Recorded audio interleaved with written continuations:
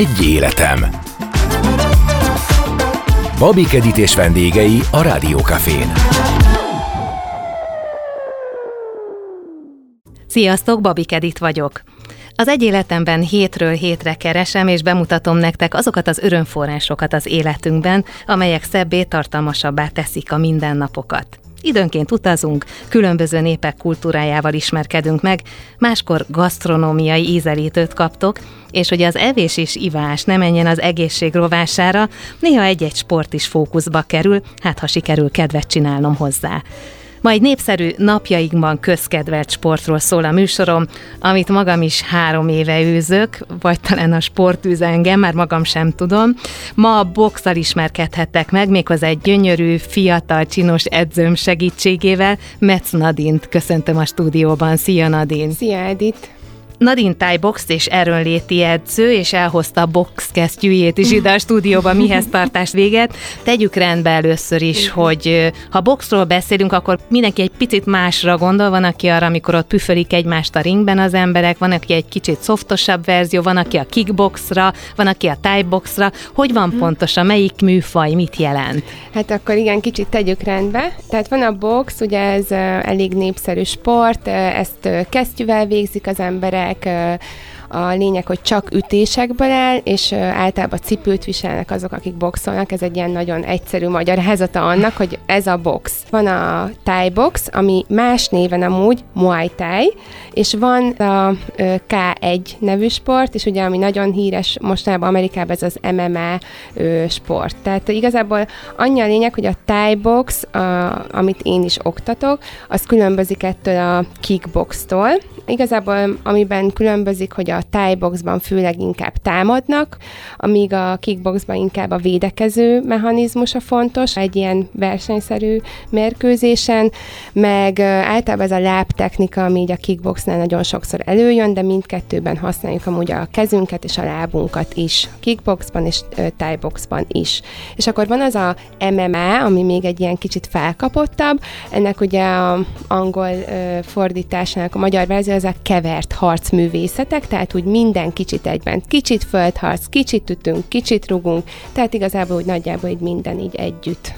Én hivatalosan amúgy muay thai sportoktató vagyok, és ezt ötvözöm ezekkel az erőnléti edzésekkel. Tehát a thai box az, amit én magamévá tettem, és elsajátítottam az elmúlt években. Na hát ehhez szeretnénk mi most kedvet csinálni, kevésbé az MMA harcosokhoz és a verekedősebb, keményebb ringbeli harchoz. Hogy kezdődött a te szerelmed ezzel a sporttal? Mikor kezdődött? Hát az én szerelmem az már így, az első szerelmem az, hogy megtaláltam életem párját, és hát igazából rajta keresztül kerültem ehhez a sporthoz, mert ő már régóta űzte ezt, én pedig korábban tényleg nagyon-nagyon sok sportot kipróbáltam, de sosem versenyeztem semmilyen sportágban. Inkább ezek a saját testsúlyos edzés és erőnléti edzések, akár súlyemelés, és akkor lett egy kisbabánk, és próbált engem elcsábítani továbbra is a párom, hogy most már tényleg menjek el, mert sikerült az egy jó pár kilót felszednem a gyermekvállalás során, és ez a hely, ahova ő járt, ott indult egy ilyen fogyókúrás verseny, vagy egy ilyen lehetőség, és akkor végül is így kezdődött az én utam, ez 2020. január 1-én indult, tehát ilyen eléggé pontos a dátum, és hát egyből megtetszett ez a sportág, sikerült megszabadulnom azonnal az ilyen felszedett kilóktól és plusz kilóktól is, 5 hónap alatt 27 kilót fogytam. Az nagyon komoly. És valahogy így az életem részévé vált ez az egész, és pont volt ez a Covid időszak, pandémiás időszak, ami ugye nagyon sok embernek lehetőséget adott például tanulásra, és hát én is pont erre így használtam ki ezt az egészet, hiszen volt egy kisbabám otthon, és a családtagjaim mind ráértek arra, hogy segítsenek, és elvégeztem egy edzői tanfolyamot, és így indult az, hogy én egyáltalán edző legyek ebben a sportágban. Mi volt az a fordulópont, amikor azt mondtad, hogy én nem csak csinálni szeretném, nem csak űzni szeretném ezt a sportot, hanem szeretném továbbadni, megosztani másokkal ennek az örömét? Hát tanítani azt így mindig is szerettem, és hát ez a hirtelen fogyás, ez a változás, ez nagyon vonzó volt így a ismeretségi körömbe is, de így külső szemlélőnek is, hogy látta, hogy én mit hajtottam végre, akár az utcán, akár a zöldségesnél. Tehát olyan sokan mondták, hogy mit csinálsz, mehetünk veled? És jöttek velem, és akkor így gondolkoztam, hogy ha már velem jönnek, és tényleg csak velem akarják csinálni, akkor mi lenne, ha én tényleg már a másik oldalon lennék, tehát én lennék az, aki ebben segíti ezeket az embereket, és megszerettetek velük egy olyan sportot, amit én annyira be tudtam tenni az életembe, hogy azóta is szerelmese vagyok. És így meg tudom tartani az alakomat, a lelki egyensúlyomat, és ezek minden így egyben egy ilyen szép kerek egész. Amikor valaki edzőnek áll, vagy edzősködni kezd, akkor saját személyiségét viszi, fel kell venni egy másik arcot, egy másik stílust. Maga ez a sport, ez egy másfajta attitűdöt kívánhat? Te ezt hogy éled meg? Hát szerintem ehhez kell egy fegyelmezettség ehhez a sporthoz, főleg azért, mert én ugye olyan edzéseket tartok, ahol az emberek ütnek és rúgnak pajzsokra, amiket én megtartok nekik. Tehát ez nagyon fontos, ugye, hogy nem kontakt van közöttünk, és hát igen, szerintem ez muszáj, hogy egy fegyelmezett legyen az edzés, mert ugye véletlen valaki mellé üt, mellé rúg, megsérülünk, akár mindketten, vagy mindannyian, annak azért van következménye. Talán ennyi, ami szerintem fontos, viszont onnantól kezdve egy edzőnek a kreativitása, saját személyisége, saját tapasztalata, az teljesen belevihető ebbe az egész légkörbe. Mire vonatkozik ez a kreativitás? Hát ez arra vonatkozik, ugye, hogy egy edzésen nem csak ütünk és rugunk, hanem mindenféle köztes feladatokat is szoktam adni, és ha például most azt mondanám bárkinek, hogy oké, üss egy bal-jobb egyenest, ezt mondjuk kérem akár 20-szor egymás után, és utána oké, akkor most légy szíves, csinálj mondjuk 30 darab 4 ütemű fekvőtámaszt. Hát ez így lehet, hogy így annyira nem vonzaná. Én hazamennék, azt hiszem. Igen, szerintem ez annyira nem vonzaná a vendégeimet, viszont ha ebbe tudok tenni csavarokat, hogy például csak annyi egy ilyen edzésen, hogy kérek egy bal-jobb egyenes, és utána kérek mindig egy 4 üteműt, és ezt 30-szor, és közben nevetünk, és együtt visszaszámolunk. Ennek van egy olyan, tehát így értem a kreativitást, hogy ki lehet találni ugyanazt a feladatot, csak kicsit másképp, akkor lehet, hogy az ember megcsinálja, és tényleg véghez vitt valami célt, hogy ezt most megcsináltam. Érdekes ebben a kontextusban hallani azt a szót, hogy és közben nevetünk. És tényleg igaz, sírva nevetünk. Igen. Szerinted miért lett ilyen vonzó ez a sport napjainkban? Egyrészt ez egy harcművészet, meg egyre nagyobb teret kap az összes ilyen jellegű sport szerintem. Mind az önvédelem, mind ez az ütés, mind a rugás, és belőlem kiindulva, nekem a vendégköröm azért nagy része nők, persze vannak férfiak is, de szerintem sok nő egy ilyen magabiztosságot kap ettől a sporttól, de férfiak is, hogy ők tudnak ütni, jó kiállásuk van, így egy ilyen biztosságot ad nekik. Szerintem. Megerősíti? Önbizalmat kapnak? Belső és külső is, igen. Akár egy kiállása is könnyebben van az embernek, és igen, külső és belső is, hogy tudja, hogy ő ezt meg tudja csinálni, tudja, hogy ő neki milyen fizikuma van, tudja, hogy már tudja magát másokhoz ismerni, hogy ő mit tud véghez vinni, szóval így képzelem ezt el, hogy ezért egyre népszerűbb, egyre több ilyen terem is nyílik amúgy, és nagyon sok edző van, tehát sok fajta edző van, de ez a harcművészetekben azért még annyira nagyon-nagyon sok edző nincsen. Ilyen érdekesség ez a muay sportedzői vizsga. Jelenleg mondjuk 2-ször van egy évben a Magyar Testnevelési Egyetemen. Míg mondjuk más edzői vizsgák azért sokkal gyakrabban vannak. Tehát, hogy azért még nem annyira nagyon-nagyon nagy a tér, vagy annyira nagy az érdeklődés, hogy mondjuk fél évente összegyűlik 10 ember, vagy akár csak 5, hogy elvégezzen egy ilyen tanfolyamot. Jellemzően, akik hozzád jönnek, ők más sportból kerülnek hozzád erre a típusú edzésre, vagy ez az első sportjuk?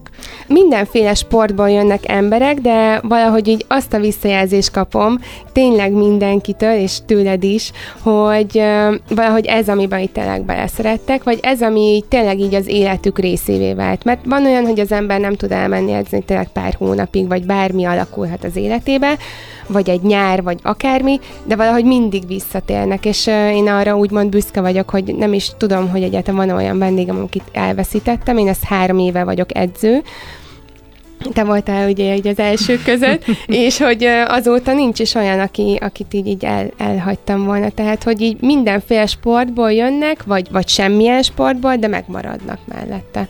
Igen, egyébként nagyon érdekes, mert én is szinte 0 sporttal kezdtem nála, tehát nem volt előzménye, nagyon keveset mozogtam, így úgy, amúgy futottam, teniszeztem, de ezek csak ilyen kóstolgatások voltak inkább, és én is kerestem a magyarázatot, hogy vajon mi az, ami engem itt tart, és 3 éve rendszeresen, jó némi kihagyással időnként, de rendszeresen ott vagyok nálad, és ekkor ragadtam meg a mikrofont, és elmentem az edzőterembe, hogy megkérdezem azokat a hölgyeket, akik szintén oda járnak, hogy vajon őket mi vonz ebben a sportban, és mi tartja itt, és azt gondolom, hogy hallgassuk meg őket, mert nagyon jól összefoglalták mindazt, amit én is gondolok erről a sportról. Nézzünk be akkor az edzőterembe, az illatot azt nem tudjuk idehozni, de a hangulatot azt mindenképpen.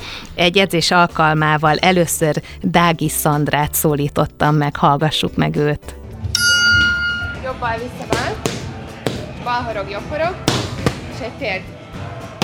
Jobb bal vissza bal, horog, és egy térd.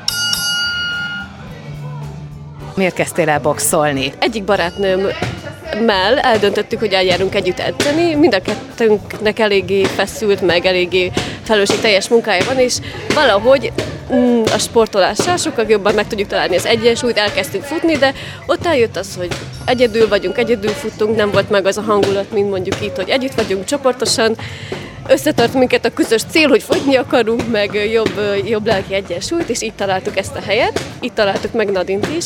Ennek már nem is tudom, 2 éve, 2,5 éve, azóta folyamatosan, töretlenül járunk. Miért pont a boxra esett a választásod? Bárkinek mesélem, mindenki meglepődik. Azért járunk, mert teljes mértékben 1 óra alatt úgy kifáraszt minket Nadine, hogy fizikailag lefáraszt, lelkileg teljesen feltölt. Arról mozgást is csinálunk, de közben meg súlyzós edzést is van benne, leengedjük a feszültséget, szerintem ez a legjobb, ez a legfontosabb, hogy a feszültséget azt teljes mértékben ki tudod engedni. Mi a foglalkozásod, Szandi? Mi a munkád?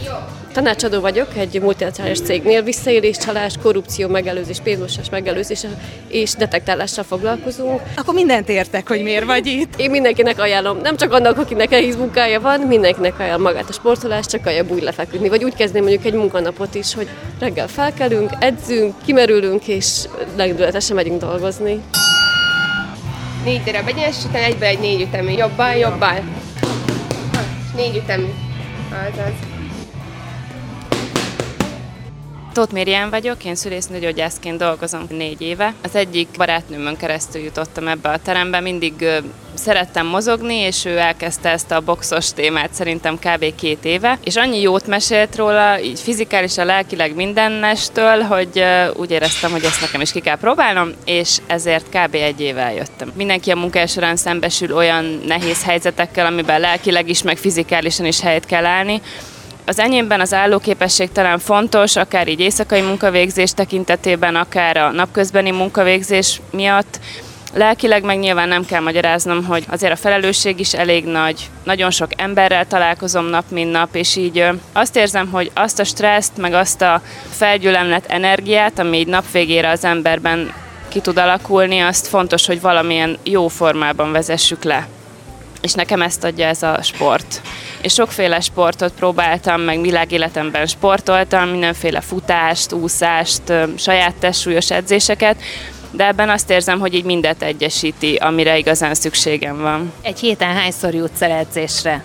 Egy héten igyekszem legalább 3-szor jönni, ami elég húzós, mert hogy így van, hogy éjszaka dolgozom, vagy nappal, meg nyilván az ember mást is szeretne csinálni, mint az edzés és a munka, de azt élvezem ebben az egészben, hogy nem teherként van rajtam ez, hogy na akkor megint jönni kell, hanem úgy az edzések végére mindig az ember annyira jól érzi magát, hogy úgy várom, hogy jöhessek. Sokan azt mondják, hogy nagyon fontos az edző személyisége. Alapvetően én nőkkel meg férfiakkal is edzettem sokat. Tulajdonképpen maga a nem, tehát hogy nő vagy férfi, az nem annyira jelentő számomra.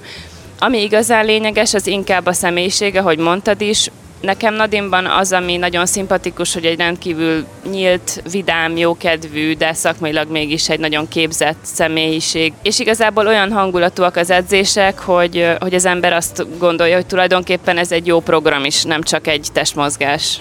Van esetleg kedvenc feladatod? Nyilván az elején az ember csak nézi, hogy egyáltalán most itt rúgunk, meg ütünk, meg 4 ütemű, meg így kapkodja az ember a fejét, meg a tüdejét, hogy egyáltalán ezt hogy lehet bírni. De amit igazán szeretek ebben az, hogy nagyon jól lehet fejlődni. Szóval az ember látja, hogy először kicsit úgy bénácskának érzi magát, hogy üt, meg rúg, meg hogy úristen, hogy kell ezt az egészet csinálni. De igazából, amit én szeretek, az összes. Tehát az ütés, a rúgás, a kombinációk, amik szerintem nagyon feltűnően jobban mennek az embernek alkalomról alkalomra. Vannak ilyen gyűlölt feladatok, mint a 4 ütemű, szerintem ezzel nem mondok újat, ez szerintem mindenkinek benne van a top 3-ban, de alapvetően ezek a kombinációk szerintem, amik a kedvenceimnek mondhatóak. Kíváncsi vagyok, hogy neked például hogy fogadta a környezeted azt, amikor megtudták, hogy te boxolni jársz. Legyen szó akár a családról, vagy akár a munkahelyedről. Alapvetően mindenki megrökönyödik egy kicsit ezen, hogy úristen, box, és hogy akkor ez így hogy néz ki.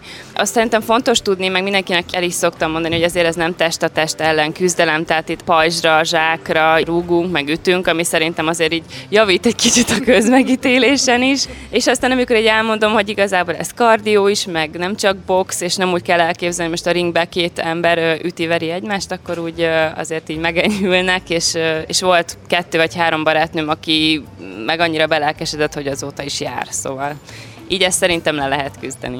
Engem nagyon fel is tölt a sport, mentálisan is nagyon sokat ad, szerintem személyiségben is nagyon sokat fejleszt az emberen. Ahogy beszéltük, a stressz szintet is ezért eléggé tudja oldani, szóval ha már egy hétig nem tudok jönni, akkor már úgy érzem, hogy hát ez már vállalhatatlan, és valahogy oldjuk meg, hogy jöhessek. Szóval nekem nagyon hiányzik, ha nem jövök.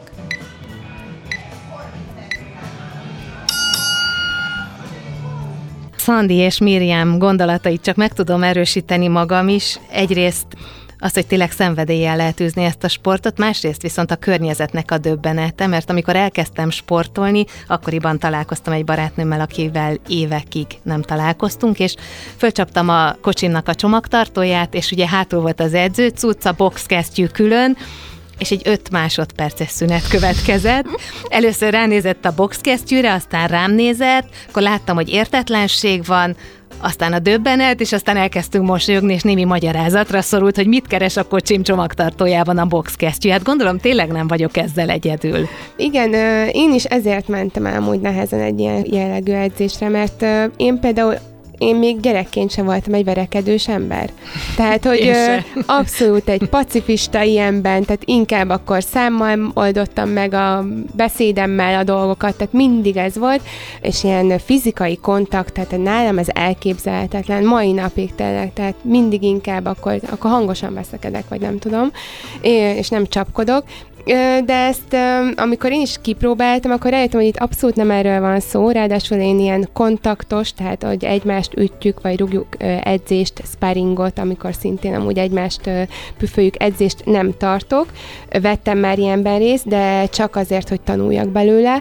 Így kicsit így mindig el kell magyarázni az embernek, szerintem a környezetének, hogy hát igen, én egy ilyen edzésre járok, de igazából csak feszültséget vezetek le, meg nekem például van izmokat lazítok, ízületeket, nekem minden. Ebben segített nagyon sokat. Persze, meg nekem is van egy vendégem, aki például mondta, hogy ő inkább hozzám fog járni, mint pszichológushoz. Hogy inkább nem azért jár, mert hogy így valakit megütne, vagy ilyesmi, csak van benne néha egy ilyen kis feszültség, vagy gát, és ez csak így ezzel a sport így el tudja egyből engedni. De ilyen mindennapi dolgok, nem ilyen nagy dolgokra gondoltam. Eleve nagyon sok nő már egy pilates órára is fél menni, vagy egy aerobik órára, mert azt gondolja, hogy nem úgy néz ki, mint az ottani hölgyek, nem olyan a ruházata. Van egy csomó olyan blog bennünk, ami meggátol, hogy megtaláljuk az örömet, hogy egyáltalán elinduljunk valamelyik sport felé, és itt ebben a sportágban is van, hiszen ahhoz, hogy fölmenjünk az edzőterembe, ott bizony kigyúrt, tetovált, olykor kopasz fiúk mellett kell elmenni, és hát ezt a gátat, ezt például nekem is át kellett lépni, igen. És ami még nagyon érdekes, hogy mindketten azt mondták, mindkét hölgy, hogy együtt, és hogy barátnőkkel, és hogy valaki hívta őket, tehát tényleg úgy lehet belépni egy ilyen sportágba, hogyha van előttem egy minta, és hogyha tényleg igen. Egy olyan bizalmasan mondja el, akinek adok a szavára, és aki hasonló mondjuk hozzám, és elhiszem, amit mond. Szájról szájra terjedt, és tényleg úgy kell elképzelni nálam, hogy azért vannak testvérpárok, akkor vannak nászasszonyok, akik járnak, vagy anyuka lánya, vagy a nevelt lánya, tehát hogy így tényleg a korosztály nagyon-nagyon széles. Nekem anyukám amúgy 62 éves, és őt is el tudtam egy csomószor csábítani, és ő is jól érzi magát, és a legkisebb vendégem meg 10 éves, tehát hogy így mindenki tud jönni, és igen, egy kicsit ilyen közösség jellegű lesz, hiszen sokszor, ha egy ember heti 3-szor elmegy egy helyre, ugyanaz az edzőhöz, és mások is eljönnek 3-szor, azért van erre esély, hogy azért találkoznak, és akkor ők akár barátnők is tudnak lenni, vagy korábban barátnők voltak, csapatépítő jellege van ennek az egésznek. Igen, érdekes, mert egy egyéni sport, de tényleg azzal, hogy azonos időben járunk mondjuk bizonyos hölgyekkel, urakkal, igen. Ezáltal megismerjük egymást, hiányzik például, ha nincs ott valaki, vagy például tudunk örülni egymás sikerének, mert látom, hogy hú, de jól néz ki, hú, mennyit változott az alakja, hú, de jó kondiban tartja magát. Szerintem ez is nagyon fontos. És talán Miriam említette, hogy a személyiségre is milyen hatással van. Talán igen. Ez is a része, hogy igen. Tudunk egymásra is figyelni. Igen, itt ugye ez az elején tértünk ki rá, hogy azért fontos ez a fegyelmezettség, és ez, hogy így meg kicsit figyelünk, mint az iskolába, vagy hogy valaki megmondja, hogy mit csinálunk, ezt együtt csináljuk. Igen, ennek van egy ilyen személyiség. Időnként próbálunk csalni, de ezt el nem mondod innak. Igen. A picit nem néz oda, de nem, igen. Nyilván itt mindenki igen. saját érdekében. Igen, néha van ugye erre is én kénytelen vagyok rászólni, hiszen ugye akkor lehet, hogy eredmény nélkül mennénk, nekem is eredmény, ha valaki mondjuk alakul, fogy, erősödik, vagy megnyugszik. Látom, ha valaki tele van feszültséggel, úgy jön be, valami történt vele, vagy körülötte, vagy megtörte a kocsiját, tehát hogy bármi, és akkor ha így látom, hogy így lelazul, így az arcizma, így elengednek minden, akkor az engem tesz boldoggá. Tehát ezért is van, hogy néha muszáj egy kicsit, hogy is mondjam, rászólni az edzettekre, hogy csinálják, mert tudom, hogy nekik is jobb lesz, hogyha mindent megcsinálják, amit én kitaláltam nekik. Tehát, hogy ez ebből áll. És azért a személyiség része az is, amikor 5-kor hajnalban, vagy 6-kor csörög az óra, és az ember miután lenyomja, ki is pattan az ágyból, és rohan az edzésre, mert azért ez is egyfajta küzdelem saját magunk ellen. Igen. Hogy ott legyünk az edzésen, igen. És elmenjünk. Igen. Időben, igen, ez is fontos, így van. Én magam is minden nap edzek, vagy azért minden másnap, tehát a saját bőrömön tapasztalom meg direkt, hogy azért mit, hogy és mind kell csinálni. Elvégeztem tanfolyamot, mindenhol én is nézek videókat, hogy én is tanuljak másoktól, tehát én nagyon szívesen eljárok helyekre, hogy tudjak mindent, minden korosztályról.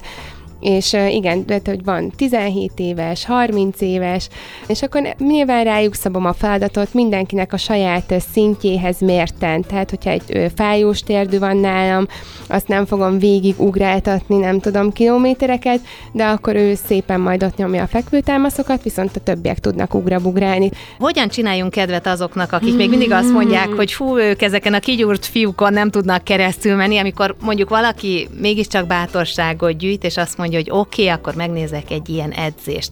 Hogyan készüljön, mit vigyen magával, hogy kell erre felkészülnie? Hát igen, ezek az eszközök, ami ugye ajánlott, van az a bandázs, ami a kezünkre rátekerjük, vagy rávesszük, amit a boxkesztyünk alá veszünk fel, de ezt is van, hogy nagyon sokan nem hordják, én ezt mindig tanácsolom, elmondom az előnyeit, tudom, hogy van a hátrány, például el kell hozni magunkkal. Tehát, hogy ki kell mosni óráról órára. Ki kell mosni, el kell hozni, és azt fel kell tekerni, egy 4 méteres szallagot a kezünkre, de mondom, hogy már vannak ilyen kesztyűk is, amely csak belebújunk. Ez az egyik. Ez másik... milyen célt szolgál tulajdonképpen ez a bandázs? Hát egyrészt ugye kicsit azért védi azokat a pontokat a kezünkön, amikkel ütünk, ezek a bütykeink például, de a csuklónkra is azért el lehet jól tekerni, de például mondjuk csak egy olyanra is belegondolunk, hogy higiéniai okai is vannak, mert az embernek van egy kesztyűje, és mondjuk edz egy órát, abba azért rendesen beleizzad. Tehát, hogy akkor jobb, hogyha inkább azzal a bandázs anyagába izzadunk bele, csak bedobjuk a szennyesbe, és akkor következő alkalommal újra fel tudjuk majd venni a tisztát. Tehát, hogy ezek az ilyen, vannak ilyen fizikai védelmek, higiéniai dolgai is. A másik, ugye maga a boxkesztyű, amúgy nyilván első alkalommal én se vettem magamnak egy kesztyűt, ezt mindig adok az első pár alkalommal, sőt, bármeddig, aki szeretné kesztyűt, mert azért van nekem már egy ilyen leltáram. jó pár kesztyűm van, meg van, aki ott hagyta a régi kesztyűjét, tehát hogy így tudok adni, de azért azt is szokták hozni magukkal. Én speciál jobban szeretem, hogyha mezitláb edznek, mert ennek nagyon sok élettani hatása is van a mezitlábas edzésnek. Például jobb egyensúly, tehát hogy így biztos, hogy jobb egyensúlyban van az ember, hogyha a mezitláb edz, mert ugye az összes talpizma be van kapcsolva. Ezt eddig sosem mondtad, Nadine, én mindig edzőcipőben vagyok, de akkor igen. És amikor most így elkezdtem mondani, akkor azon gondolkoztam, hogy te viszont cipőben szoktál edzeni, vagy például egy rugásra ugye ráfordulni, mert akkor amúgy te is le szoktad venni. Ezeket a rugásokat, amikor pörgünk, forgunk például, csak így egy ilyen forduló, bármilyen ütés, könyöklés, térdelés, szerintem sokkal könnyebb cipő nélkül, és szabályosabb és szebb is, mindent jobb úgy véghez vinni, de így azért a vendégeim nagy része így mezitláb szokott edzeni, nyilván egy törölköző esetleg, és így egy víz, tehát hogy így semmi nem kell hozzá, és jöjjön el arra az időpontra, amire megbeszéltük, és akkor igazából én majd kezelésbe veszem. Nyilván mindig tájékozódom, és megbeszéljük előtte, hogyha van bármi előélete az embernek, hogy ebben a sportban, vagy bármi másban, avagy egészségügyileg, ugye ez fontos. Tehát így igazából ennyi, és reggel 6-tól már űzzük is a sportot bármeddig. Oké, akkor azt megbeszéltük, hogy hogyan készüljön a vendég egy ilyen edzésre. Picit kerüljön reflektorfénybe maga az edzőterem is, hogy mi minden van ott. Egy ilyen edzőtermet úgy kell elképzelni, hogy általában azért van ez a tatami, ez a szivacs, amire ugye azon szoktunk főleg ütni és rugni, és mivel egyszerre csak egy ember van nálam, vagy kettő, aki éppen üt vagy rug, pontkesztyűre vagy ilyen pajzsokra, tehát bármilyen pajzsot, amit én tartok, a többiek meg valamilyen feladatot hajtanak végre. Ugye ez bármi lehet, így ilyenek súlyzók, akár ezek a kötelek, ugráló kötél, doboz, az is egy elég híres. Na, erről beszéljünk, erről a dobozról, mert szerintem bármelyik futárcég fölvenne bennünket, miután tologattuk ezeket a nagy dobozokat a földön. Mondjuk ezt el, mert ez ugye ez a doboz, ez olyan, hát olyan laza dolognak tűnik, de nem az. Igen, azért sok edzőteremben most már látom, hogy ez előszeretettel van ez az úgynevezett edzőfű, tudod, hogy edzői fű, amit lehet kapni. Műfűszerű. Igen, de ebből van bármilyen más anyagú, ilyen lerakott talaj is, és azon ugye az ellenállásosan tudunk tolni, tehát ugye mert letapad egy bármilyen doboz, amit ott megtudunk, akár csak egy fadoboz, amit így belegondolunk, de hát ez bármilyen más anyagból is lehet, például bőrből, el tudunk tolni egy ilyen műfűvön. Lehet kapni akár csak 5 kilós, de azért van 20 kilós is, és az ember ugyanúgy, hogy ezt a bevásárló kocsit amúgy kell tolnia, vagy a babakocsit, akár felfelé a hegyen. Hát jó, csak azoknak van kereke. Igen, ezeknek ugye nincs, és ugye például a pára miatt eléggé leszoktak tapadni. Igen, ez egyik kedvenc feladatom, én ezt mindig szeretem beletenni az edzésbe, mert szerintem nagyon jó erőnlétet tud adni az embernek, és ezek után ugye átlépni ezt a fáradtságot, és utána ütni és rugni, az teljesen más, mint csak úgy magába. De igen, így kell elképzelni ezt a dobozt például, ami nincs sokkal kedvence. Igen, és ugye arról beszéltünk, hogy nem kontaktsport, tehát nem egymást ütjük, hanem a rajtad lévő pajzsokat. Még erről is mondjunk néhány szót, mert ez is izgalmas szerintem. Igen, ugye lehet amúgy zsákot is ütni, ezt a klasszikus box zsákot, és ugye engem is úgymond, és akkor nekem meg vannak ezek a pajzsaim, mivel ezeket az ütéseket, rugásokat felfogom. Ezeket rugópajzsnak hívják, amiket például ide a lábamra szoktam tenni. Van haspajzsom is, hogy a hasamat kérem, hogy üssétek, vagy rugjátok. Akkor van ez a pontkesztyű, amit a 2 kezemre veszek föl, ugye azt nagyon sokat látni, az sima boxedzéseken is van. Van alkarpajzs, ugye az a 2 kezemre veszem rá az alkaromra, és arra lehet ütni és rugni, és tehát, hogy így kell elképzelni, hogy én ezeket megtartom, mondom, ahogy mit szeretnék rá kérni tőletek, és akkor nektek azt kell végrehajtani. Oké, és hogyan épül föl egy ilyen edzés? Nagyjából már a lányok felvillantottak néhány elemet, de nyilván van ennek azért egy olyan íve, amit fontosnak tartasz betartani. Nálam a legfontosabb a bemelegítés. Utána mindig próbálok még egy kicsit ilyen felvezető gyakorlatokat adni mindenkinek, hogy továbbra is melegedjenek a csípő, mindenféle vállunk, tehát azért ez nagyon-nagyon fontos, mert ez egy olyan sport, ahol mindent igénybe veszünk. Tényleg minden ízületet, minden izmot, tehát hogyha nem vagyunk jól bemelegítve, akkor egyből le tudunk sérülni, és akkor akkor meg is vagyunk hónapokra. Szoktuk mondani egyébként, hogy olyan izmunk fáj, amiről nem is tudtuk, hogy van, és ez nagyon gyakori, hogy előkerülnek olyan izmok másnapra, amik jelzik, hogy én is vagyok egy erős fájdalommal. Igen, és akkor így ilyen, főleg ilyen ütések, rugások, ezekre a pajzsokra, erőnléti gyakorlatok, néha kiszoktam találni ilyen havi challenge, ilyen megmérettetést a lányok között, meg a fiúk között is, de akkor inkább, hogy akkor külön kezeljük a fiúkat, és amúgy nagyon sokszor nem kell külön kezelni. Tehát, hogy vannak azok a típusú feladatok, hogy például egy steppadra fekvő támaszra fellépked az ember a két kezével, meg le 1 perc alatt, ki mennyit tud megcsinálni. És amúgy igazából lányok meg fiúk hasonló számokat szoktak produkálni. Tehát, hogy így nem kell őket szétszedjek, és akkor beviszek egy kis ajándékot. Van, aki csak azért jön el edzeni, mert hogy ő most meg szeretné nyerni. Meg akarja dönteni legalább a saját igen. És akkor mondom, hát így kell elképzelni egy edzést. Mindig vannak ezek az erőnléti, vagy egy kicsit ilyen súlyzós edzés jellegű gyakorlatok, és a legvégén mindig szoktunk az edzésnek egy pár ilyen hasizom gyakorlatot végezni, egy 5-6 percben, és utána egy ilyen önállóan a nyújtás, vagy akár velem bármi. Tehát így szokott véghez menni egy óra. Nadine, beszéltünk a műsor elején a box különböző válfajairól, de arról nem beszéltünk, hogy kik ezeknek a sztárjai. Egyáltalán a versenyek, hogyan, mikor vannak jelen, mennyire ismerjük ezeket. Szoktak itthon lenni ilyen muay gálák, ez egyre gyakoribb. Én úgy tudom, hogy 2009-ben volt az első ilyen Magyarországon, és például pont szeptember első hétvégén is volt itthon egy, amiben egy magyar fiú, Rehák Márk, és egy magyar lánya, Székely Anna is győzni tudott. Már vannak itt ilyen magyar kiemelkedő nevek, ők fiatalok, tehát erejük teljében vannak, de igazából az egész itthoni szövetség, az például a 80-as években kezdődött el szerveződni, és ezek az alapító atyák kezdték ezt a muay thai szabályrendszerhez nagyon hasonló küzdősporttal foglalkozni egyáltalán itt Magyarországon. Tehát, hogy azért van neki itt múltja is. És nemzetközi szinten hogyan állunk, hogyha egy picit a nemzetközi porondra is kitekintünk? Ugye ilyenkor már azért vannak, akik így eltérnek ettől a muay thai-tól, és akkor bejön a kickbox, vagy ez a UFC.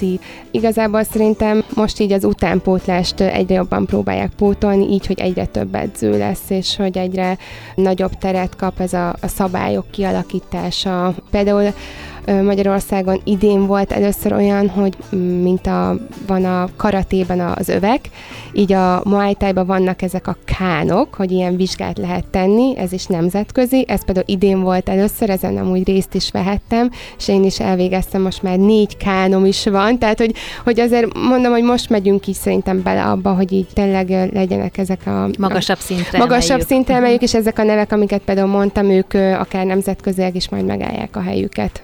Erőnléti edző is vagy, és hogyha most egy picit eltávolodunk a boxtól, és azt mondjuk, hogy akik szeretnének életmódot váltani, hogyan tudnak belevágni, nagyon nehéz elindulni, a saját példámról is tudom. Mi az, ami lendületet adhat?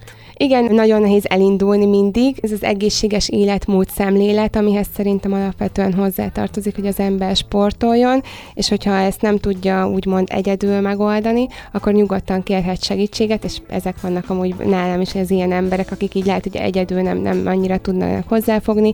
Szerintem neki kell fogni, nem kell tartani ettől, félni. Biztos, hogy nehéz az eleje, de mindennek az eleje nehéz. A kezdet mindig nehéz, és utána mindig van gyümölcse. Tehát én azt tanácsolom, hogy tényleg, ha bárki tart bármilyen sporttól, próbálja ki magát, de akár csak egy gyors gyaloglást, vagy akár a Margit szigeten egy futás, amihez tényleg nem kell semmi, és akkor hogy elkezd belekóstol, és az adrenalin fröccs, amit tud adni a sport, az picit így felszabadul, és akkor egyből lehet tovább menni vele. Kiderült a beszélgetésünk alatt, hogy mi mindent tettél ebbe a sportba, akár sportolóként, vagy akár edzőként, de te mit tudsz kivenni? Mi az, amit neked ez a sport ad? Az egyik edzőm mondta mindig azt a mondatot, hogy válasz olyan foglalkozást, amit szeretsz, és soha többé nem kell dolgoznod. Ezt ugye Konfuciusz mondta, és ez korábban egyáltalán nem értettem, hogy ez mit jelent, de ma már tudom, és a bőrömön tapasztalom, hogy tényleg nekem azt, hogy mondjuk reggel 6-kor egy edzést tartok, ez tényleg nem megterhelő, és pont abba gondoltam be egyik nap, hogy korábban, amikor így még a turizmusban dolgoztam, és azt mondták nekem, hogy reggel 9-kor van egy reggeli meetingünk, akkor még volt egy ilyen fáradozva, kávézva, ilyen alig volt hangom, tudtam csak beszélni, tehát ezekből az ilyen külső jelekből is észreveszem, hogy tényleg nekem ez az utam, és hogy ez tényleg minden nap feltölt, nem esik nehezemre, és ez az életem nagyjából. Hát bízom benne, hogy sikerült másoknak is utat mutatnunk, hogy találják meg a kedvenc sportukat, talán éppen a boxot, talán éppen a tájboxot. Köszönöm szépen, Nadine, hogy itt voltál velem. Köszönöm. Ugye nem izzasztattalak meg, úgy, mint te szoktál engem az edzőteremben. Nem, annyira nem, azért szerencsére ennél jobban meg szoktál izzadni. De igen, érdekes volt, hogy így én is sosem gondoltam ezeket végig magamba, hogy egyáltalán ugye rám hogy hat, a vendégeimre hogy hat, érdekes, mert hogy neked mit mondanak. Nekem ezt nem szokták így mindig elmondani. Szóval hát nem teszed a mikrofont az óruk elé. Igen. Ezentúl lehet, hogy fogom, havi egyszer mindenki, de hogy tényleg így érdekes ezt látnom, hogy tényleg mit ad az embereknek ez az egész, és így belegondolom, hogy nekem is mit adott. Holnap szombat van, találkozunk reggel az edzésen. Mindenképp, igen. Köszönöm, és kedves hallgatók, nektek is köszönöm szépen a figyelmet. A mai vendégem Metz Nadine, thai-box és erőnléti edző volt. Köszönöm, hogy velem tartottatok. Jövő héten, legközelebb ugyanekkor, ugyanígy találkozhatunk. Várlak akkor is benneteket. Sziasztok! Ez a hátralévő életed első napja. Egy életem. Babik Edit magazin műsorát hallottátok. Megtaláljátok a Rádió Café 98.hu-n.